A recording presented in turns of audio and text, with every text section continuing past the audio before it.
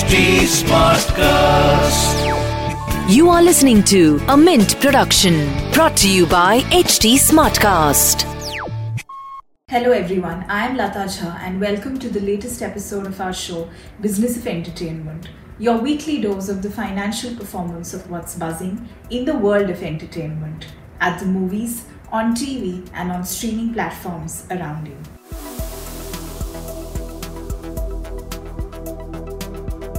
Now, filmmakers, TV broadcasters and producers are bracing themselves for tough times yet again as Maharashtra imposes Section 144 for the rest of this month in light of rising number of COVID cases, prohibiting shoots for movies, web shows and serials. The content crunch will begin to show soon enough, say media experts, especially when it comes to daily soaps.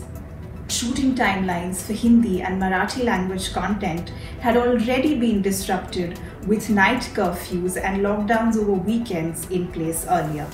Reruns will begin soon as TV producers only have a bank of 4 to 5 episodes and in fact for weekly non-fiction shows 2 episodes at best. Just like last year, daily wage workers employed on sets, many of whom are migrants, have begun to go back to their native places, not knowing how long the lockdown will last this time. With film shoots suspended and releases stuck, unlike last year, both filmmakers and streaming platforms are remaining cautious about releasing films online, considering the underwhelming response to previous films. While platforms are not keen to shell out big money, producers have acknowledged that recovery is higher in movie theatres. However, defying all norms and expectations, Telugu courtroom drama Vakil Saab has continued its impressive box office run despite rising COVID cases and curbs. The Pawan Kalyan starrer had made 70 crore over its opening weekend, with 48 crore out of the 54 crore made in the first 2 days coming from the Andhra Pradesh region alone. The film is competing with the opening collections of some of the highest grossing Telugu films of all time, despite releasing at the peak of the pandemic.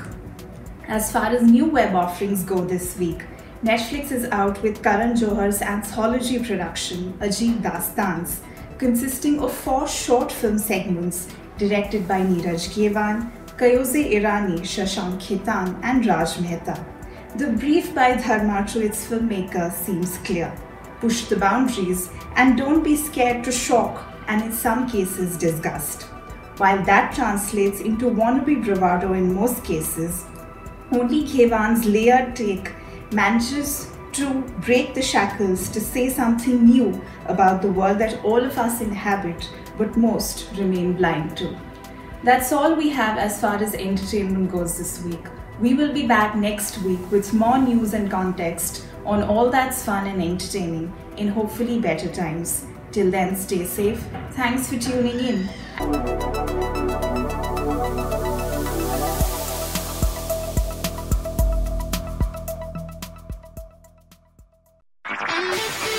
This was a Mint production brought to you by HT Smartcast. HT Smartcast.